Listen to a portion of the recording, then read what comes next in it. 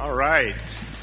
Yeah, I like that little, that background music was really kind of cool, wasn't it? Yeah. Like you had a good vibe. You are so awesome, Scott. Welcome, everybody. It is great to be together, isn't it? Man. Some of us that have gone over the years, gone to both services or like have switched back and forth, I don't think we feel it as much as the folks, at least in this way, as the folks that have been committed to the first service and then those that have been committed to the second service. And actually, you kind of forget that some people haven't seen one another in church together in years, some folks. So it's just so good to get together, to focus our attention and our energies to worship together. It's just beautiful, powerful. Yeah, so I think we're a little buzzy. Are we irritating you guys out here? Is it too loud? Are you all right? I know. You should never ask the question to so many people because some of you are like, yep, it's bothering me. The others are like, turn it up. I don't have my hearing aid in today. But we're going to talk about vibrant focus, everyone. Vibrant focus. So everybody, how focused is your life right now? Just consider that for a minute. Just consider how focused your life is at the moment. And even that song that we were just led in, put you first. Mm-hmm. How focused are we right now? Just notice without judgment, because what we know is that God did not send his son into the world to condemn the world, but that the world would be ever saved through Christ, that we would regularly be saved. Mercies are new over and over. But just notice what the focus of your life is right now and what you'd like it to be. Just notice that. Love these words from the Apostle Paul from a Philippian jail. He said, I am not saying that I have this all together. Anybody say amen to that? Amen. Not saying I have this all together, that I have made it. But I'm well on my way. Can you just say to yourself, I am well on my way. Come on, you're on your way. Reaching out for Christ, who has so wondrously reached out for me. Beautiful. Friends, don't get me wrong. By no means do I count myself as an expert in all of this, but I've got my eye on the goal. Isn't that a good word? Mm-hmm. Getting our eye on the goal, where God is beckoning us onward to Jesus. I'm often running, and I'm not turning back. Can you just read that with me? I'm often running, and I'm not turning back. So let's keep focused on that goal. Would you read that with me? So let's keep focused on that goal. Those of us who want everything God has for us. If any of you have something else in mind, something less than total commitment, God will clear your blurred vision. How's that for a good word for us today? God can clear our blurred vision. If we're seeing it another way, God can clear it. You'll see it yet. Now that we're on the right track, let's stay on it. So we're going to talk about vibrant vision today and getting clear-eyed.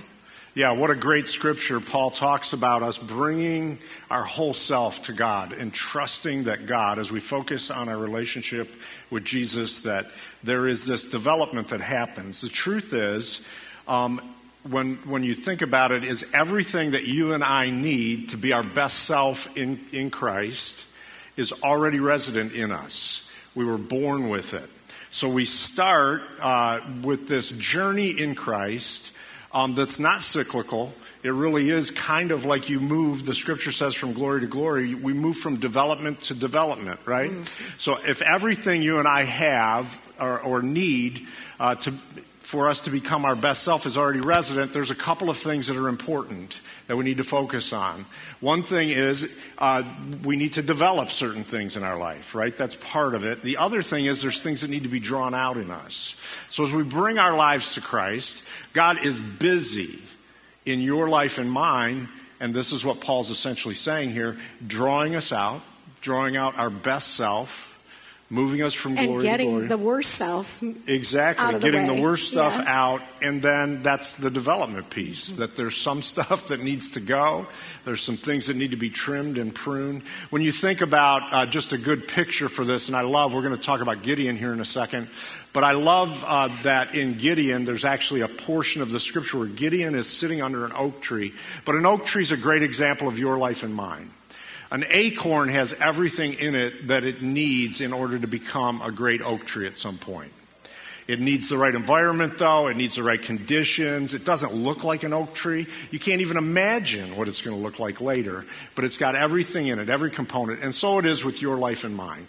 So that's what we want to do, is encourage one another in that process. So we are going to look at Gideon from the book of Judges. You can read about Gideon in Judges 6 through 8. Mm-hmm. And one of the things that we love about Gideon is Gideon really is pretty cowardly. I don't know if you've ever read about Gideon, he actually had lots of fear issues. Mm-hmm. And he didn't even, his whole life was not perfect. So everybody just get comfortable, because Gideon is no superstar in terms of being perfect. He's a human that as a judge, and don't think about judges like Judge Judy. You're thinking about judges, they're like the tribal chief. They are the chief person in charge of the group. And the judges were in charge of Israel before they ever had kings. And so lessons that we can learn from the life of Gideon are numerous, but big ones: overcoming fear, walking in faith, and remaining focused. But I want to tell you that the book of Judges is the 7th book in the Hebrew Bible. Here's one of the things that you want to know about it. It is this time that described when Israel was okay, and then when they spiraled out of control and just were sinning and doing all kinds of stuff. So actually, they would be great people of faith, and then it was what was called apostasy, like they'd fall away from the greatness of God, and they'd fall into the culture of that day. One of the things that happened after Joshua, helped them go into the promised land is these people were supposed to actually remove the evil in that setting. This kind of God worship, Baal worship, they sacrificed children on the altars of Baal. And so they were given this commission to drive evil away. And yet they participated in evil, and many times took on the practices of the people that they were there to help convert to the ways of God, to help them know that God is holy, and which just means set apart, and they would lose their way. So we're going to look at Judges chapter 6 and begin with verse 11. Yeah, so as Claire said, as we go into 11, what we're going to see is Gideon's life, and we started to talk about Gideon 5 weeks ago, so we would encourage you all to go back over the last Sunday of July, all of the talks through August, kind of bring us to this day and where we're going forward. So we want to go back to Gideon to kind of finish up this whittling down piece that we've been talking about and focusing. Because whittling down is really more about focusing, right? And that came from our 2 Kings 10:32 scripture, where it says that God whittled down Israel, which meant we were going from 2 services to 1. Because God had something really important for us to hear all together as a church in this season. Yeah, so we start with Gideon, and one of the things we see with all of our lives that is connected, even if we don't want to appreciate this, is we all have fear. All of us have fear. It's just what we do with fear when it comes. And Gideon is a beautiful example that I think we can all relate to, of, as Claire said, he had a lot of fear in his life, but ultimately responded pretty much the way we can be encouraged to respond. So we see it right away in 6. Maybe no other story in the Bible talks about one person's fear more than Gideon's story in Judges 6 and 7 and going into 8. Anyway, so 6:11 says this. It says, "Now the angel of the Lord came and sat under the oak at Ophrah," "which belonged to Joash, the Abiezrite, as his son Gideon," okay, so that's Gideon's dad, "was beating out the wheat in the winepress to hide it from the Midianites. The angel of the Lord appeared to him and said to him, 'The Lord is with you, mighty warrior.'" So the first Can element... we say that together? The Lord is with you, mighty warrior. Go ahead, tell somebody you're that mighty warrior. Come on. Okay. Yeah, so the first fear encounter that we see with Gideon is what's basically happened is Gideon's an Israelite. He's hiding in a wine press trying to get something to eat because the people are so oppressed. And he's really just hiding because there would be enemy armies that would come in. They'd let them grow their crops, and then when the crops were grown, they would come in and steal everything. So he's hiding, right? So he has to take this fear to God, hiding in a wine press. And God is faithful. It just speaks to all of us that in our fear, God is always faithful. And God sees our life far beyond the way we see it. Sees Gideon as a mighty warrior. Mm-hmm. So then it moves on in verse 13 and says, Stranger, Gideon replied, speaking to the angel of the Lord, which is a picture of God. If the Lord is with us, why has all this happened to us? Have you ever said that to God? God, if you're with us, why did this happen? I know nobody in here has ever said that. Right. And where are all these miracles? Because they had just talked about, the angel of the Lord had just talked about miracles that had happened over the centuries with them. Miracles our ancestors have told us about, such as when God brought us out of Egypt. Now the Lord has thrown us away and let the Midianites completely ruin us. So God, again, showing us that in our questions, in our honesty, because Gideon's being encouraged to look back over the history of his nation, his people, and he says, well, that's great for them, but what about today, right? And as Claire said, have you ever felt that way? So that's what happens. So God meets us in this place of our question. But God does not want us just to stay in the question that has an answer. He again affirms to Gideon, you need to remember what's already happened, not only in your life, but in the history of the people that you're connected with. Because there's a treasure in there that happens to help us with our fear. So this why us? Why has this happened to us? It's important that we all remember where we came from. Now, he's reminded also, as Claire said, in verse 10, we don't have this up there, but he's reminded that the reason that we've come to this place, the reason you've gotten to this place, Gideon, is because of the idolatrous worship that's gone on. You've built idols before, and the people are in the midst of worshiping. And God said, I never committed to defending anybody that was in the midst of idol worship. So we see in 6:27, it goes on, it says, so Gideon took 10 of his servants and did as the Lord had commanded. So basically what happens is there's this exchange. Gideon is invited by the angel of the Lord to tear down an idolatrous worship center, essentially, which, by the way, was created by his father. Joash was the one that made it. So he's told, in the midst of your fear... Have you ever tried to tear down some things your daddy did? Right? I mean, we realize that forefathers have set up bad systems, and foremothers have set up bad systems, and God sometimes is going to say, it doesn't matter if your mom or dad always thought like that. I'm asking you to turn it around. Yes. I'm asking you to tear it down because it's wrong. So we don't just say, yeah, well, our family's always been like that. It's like, well, okay. And now let's end it. Yeah. Amen?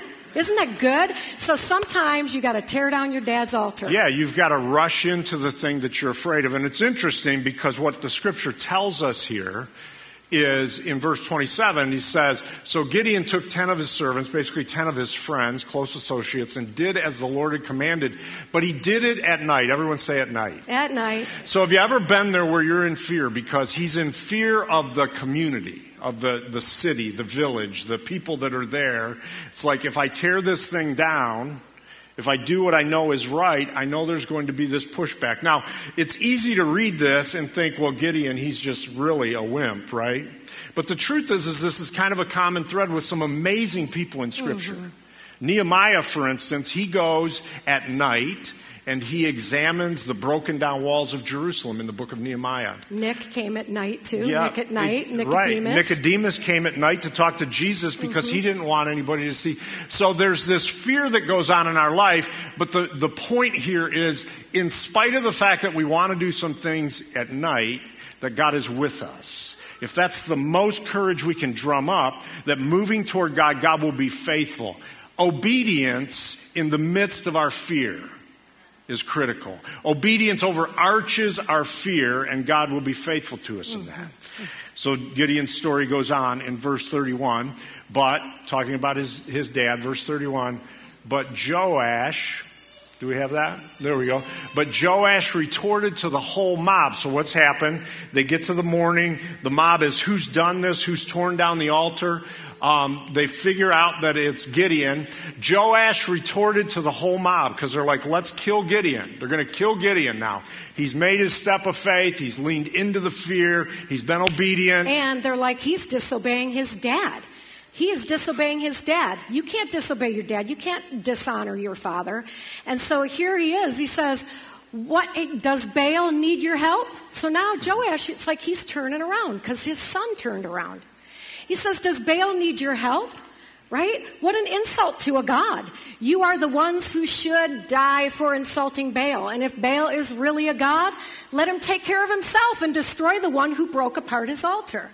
So he's actually got a little bit of, like a little bit of, not cynicism, but, he's just being a smart aleck, right? He's being a smart aleck. Yeah, and he's having a revelation. And it's a powerful principle for us. Mm-hmm. Gideon makes this stand, takes this act of obedience and faith in the midst of his fear. The fear begins to, what he had feared, begins to be realized because the people in the village are wanting to, end his life, and it's his father who actually built the altar, who has a transformative moment in his life and has this revelation as he sees this altar torn down. Instead of defending the altar that he has built up, God moves into his life and his life turns around. Right, and his faith is infectious. Exactly. This is my point. It is. Go for it.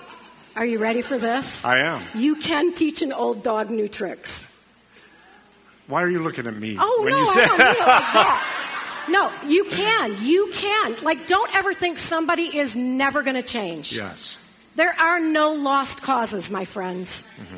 Any person that you've been thinking they're a lost cause, just check out Gideon's dad. Mm-hmm. Turn it around. He built the altars, and here is Gideon. He has faith that changes his dad. Mm-hmm. That is awesome. Oh, breathe it in today, friends. Yeah. You've got somebody in your life that your faith can be infectious. So here's what happened last week. Scott and I, we were going to speak for Young Life Asia Pacific. We were raising funds for Young Life Asia Pacific. This is a youth ministry organization, mission organization, that is reaching the 60% of all of the world's youth in the world with the message of God's love. Which is so cool, right? So they're there. Okay, so we're going to teach the Enneagram for this group of people to raise money for this mission. We're feeling really good about that. We had made some decisions ahead of time how we were going to give, how we wanted to be a part of giving to them with our time, our talent, and our treasure. So we thought that was all set, all done. So then we go to lunch with these two missionaries, and we sit down with them, and they tell us the story of this next step of faith they just took. And we're looking at these 30-something-year-old kids, because they're kids to us, and we're like, wow.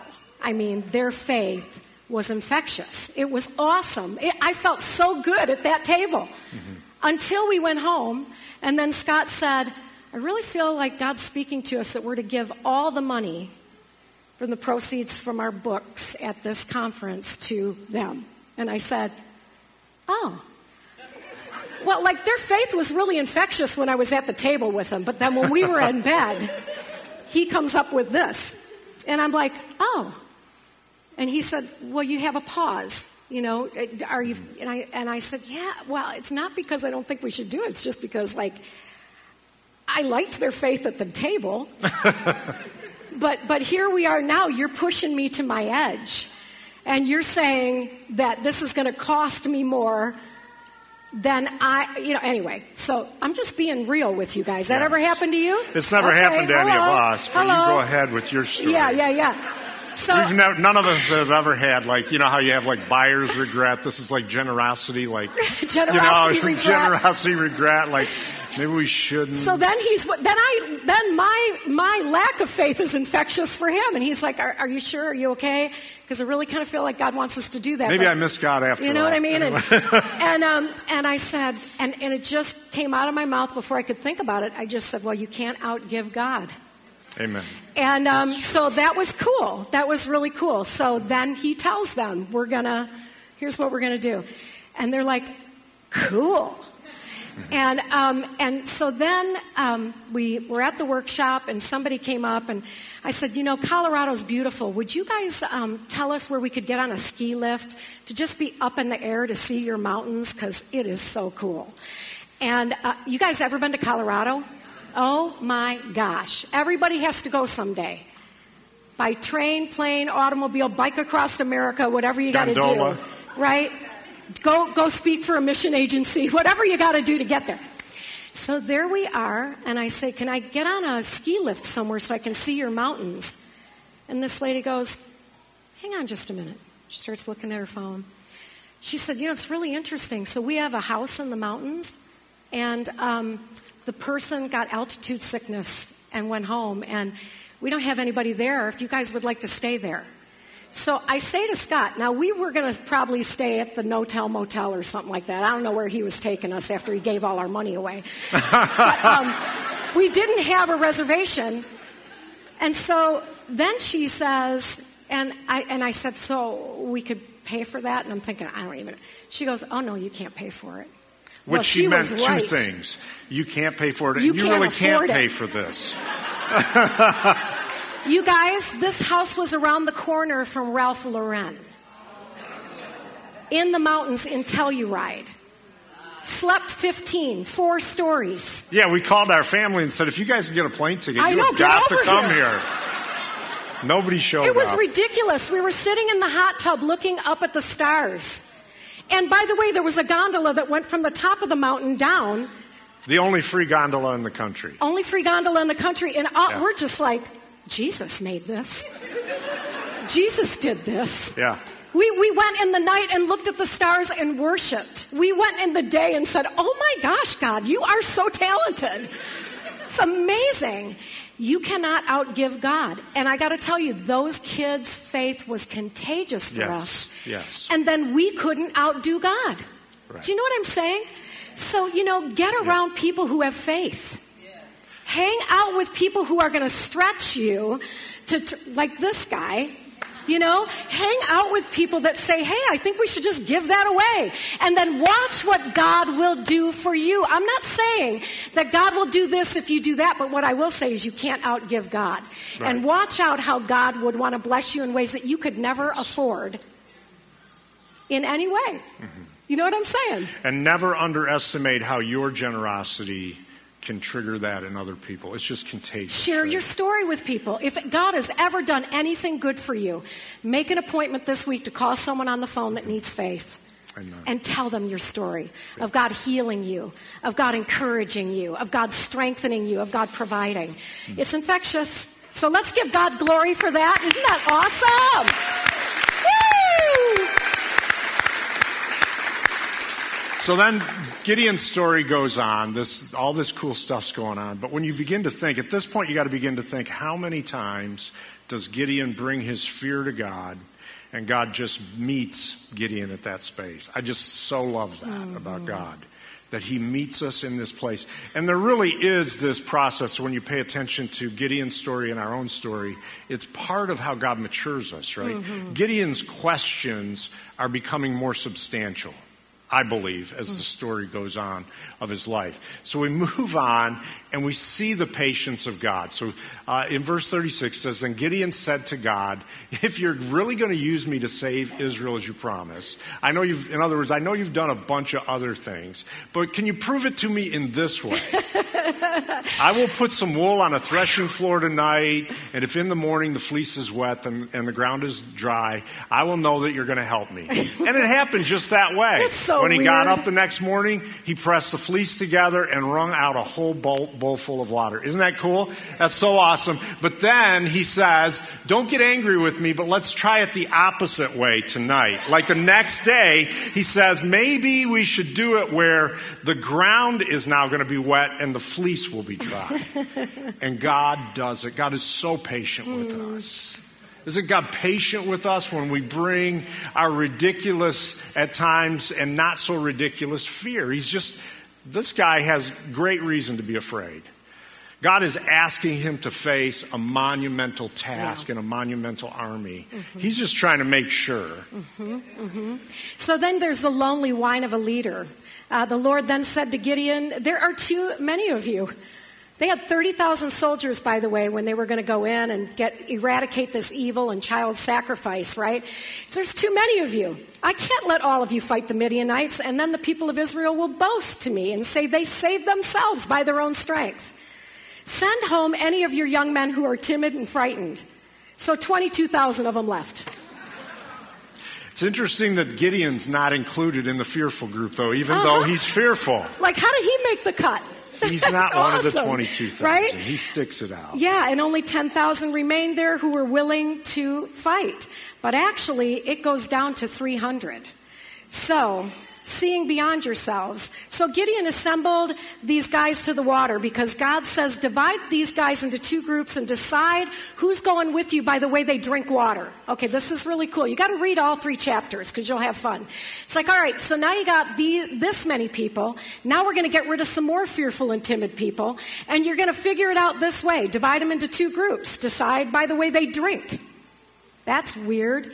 In group 1 will be all the men who cup the water with their hands and get it to their mouths and lap it like dogs. And in group 2 will be those who kneel with their mouths in the stream and like drink like this. Okay? And so only 300 of the men drank from their hands and all the others with their mouths to the stream. So guess what? Everybody but 300 of them go home now. Why? Like, why is God deciding between guys that go and guys that go? Well, it might just be that when you're in this position and you're thirsty, all you can see is your own reflection. And all you are is self-focused on getting your own need met, your own thirst quenched. But when you're up here, you have a view of other people. You got enough? You got enough? You okay over there? I see you. I see you. We're together. Like, my focus is not on me. My focus is on us. And there's something very different about an us factor than a me factor. Yes. Right? And so God's saying, I want the guys on the team that are looking at the people. And they are a part of an army. Yeah. So, that's awesome. So then God says, Gideon comes back one more time. And God says, essentially, I see that you're still afraid. There's one more thing you can do. And it's really powerful. The scripture says, during the night, with the Midianites camped in the valley just below, the Lord said to Gideon, get up, take your troops, and attack the Midianites, for I will cause you to defeat them. But if you're still afraid, first go to the enemy's camp alone. Take along your servant Purah, if you like, and listen to what they are saying down there. You will be you will be greatly encouraged and eager to attack. So he took Purah and crept down into the darkness and the outposts of the enemy's camp.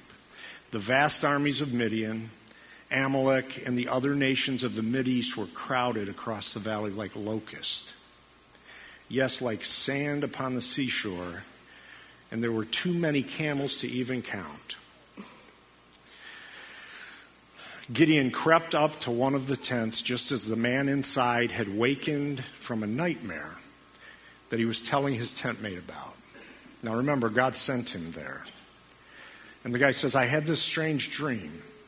There was this huge loaf of barley bread, and it came tumbling down into our camp, and it hit our tent and knocked it flat. So the other guy decides he's going to give the interpretation. The other soldier replied, the tent mate, Your dream can mean only one thing. Of course, it's a loaf of barley bread rolling down a hill, destroying tents. It means only one thing. Gideon, the son of Joash, the Israeli, is going to come and massacre all the allied forces of Midian. Now, I don't know about dream interpretation, but I don't know how he got that. Right? Now, Gideon is listening to this in the enemy camp. And there's a powerful, powerful principle. Listen, it is really important that you and I do not listen to the voice of the evil one when it comes to like tearing us down, like the enemy and even other people, speaking things over your life that is destructive and harmful, and maybe everybody in this room has had some of that. That is not God's voice. Right? However, God is so resourceful at the same time. He sends Gideon in to listen to the gossip that's going on in the enemy camp. And sometimes the most powerful encouragement you can get is the gossip and the junk that is being spoken about your life. Because here's the thing. Nobody gets jealous or speaks negatively over your life unless you've got something to offer. It's the fact that Gideon is bringing huge fear. Gideon doesn't even understand where God has brought him to in a place of influence and prominence. And perhaps none of us really understand that the enemy fears you much more than we ever realized. So he hears this. The scripture says he's encouraged, and they begin this chasing the enemy. Actually, what ends up happening is the enemy ends up destroying itself. The 300 people surround the enemy armies, and God gives them a strategy. And without lifting a sword, the other people begin to kill one another and go off on the run. And that's always the truth. Like, if we refuse to trust in our own might, just remember that evil will always devour itself. Yeah. Right? And we don't want to participate. We don't want to try to fight fire with fire, or the devil with the devil, or violence with violence. We want to see God do what only God can do. Yeah. If you read the rest of it, you're going to see that the enemy's on the run, and it all had to do with clay pots and fire. You know, bread, clay pots, fire, lap like a dog. I mean, it is just not regular warfare. And neither is your life. Right. We are not in a position where we ever want to fight like the evil one does. We want to live as God intended us to live, and live in the victory that God intended us to live in. And it doesn't come by might or by power, but by God's Spirit. So when we think about the focus of Gideon, like, he kept on the journey of growing up. God gave him the ability to obey and be responsible. Will you stand with us? Can we read this together from Galatians chapter 6? Make a careful exploration of who you are and the work you have been given. And then sink yourself into that. Don't be impressed with yourself. Don't compare yourself with others. Each of you must take responsibility for doing the creative best you can with your own life. Be very sure now you have been trained to self-sufficient maturity, that you enter into a generous common life with those who have trained you, sharing all the good things that you have and experience. Don't be misled. No one makes a fool of God. What a person plants, he will harvest. The person who plants selfishness, ignoring the needs of others, ignoring God, harvests a crop of weeds. And he'll have to show for his life is weeds. But the one who plants in response to God, letting God's Spirit do the growth work in him, harvests a crop of real life, eternal life. Good word, right? Yes. Some of you may be familiar with that Galatians 6 scripture out of the King James. Do not be deceived. God is not mocked. Whatever a man soweth, that he shall also reap. If he sows to the flesh, of the flesh he will reap corruption. If he sows to the Spirit, of the Spirit will reap eternal life. Yes. But I have to tell you, I love the way Eugene Peterson, this beautiful scholar, is helping us realize responsibility. Churchill said it this way: the price of greatness is responsibility.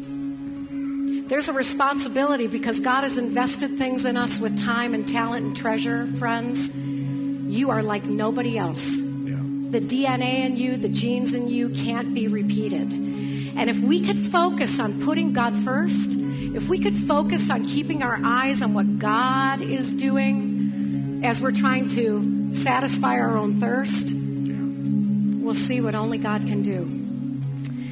So God, in this moment of just quiet in our own hearts, I pray that whatever word or phrase you spoke,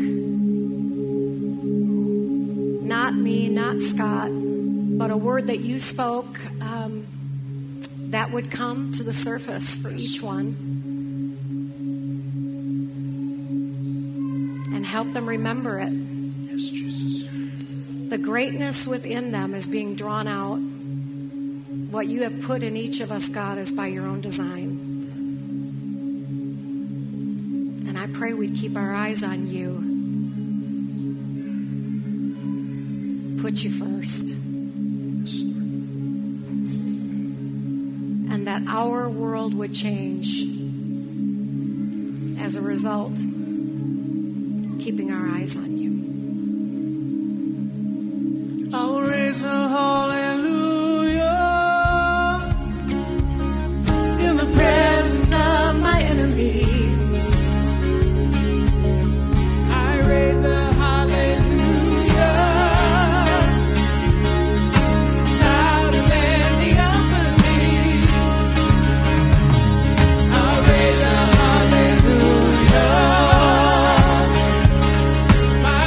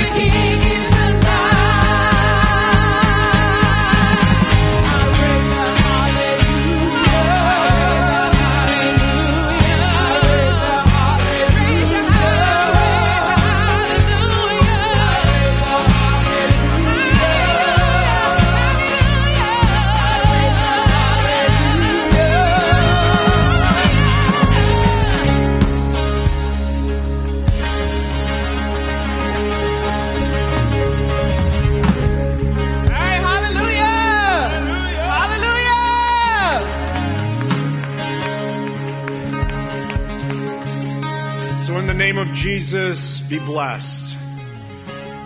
Be blessed when fear wells up in your life. Pay attention to God. God is with you. God's strength is with you. God's presence and supernatural power be with you. As you go into this week, realize and live into the fullness God has for your life. And bring that infectious faith and courage that you have. Spread the good news of Jesus wherever you go on this week. In Jesus' name, amen. Be blessed, guys. Have a great week. We'll see you next week.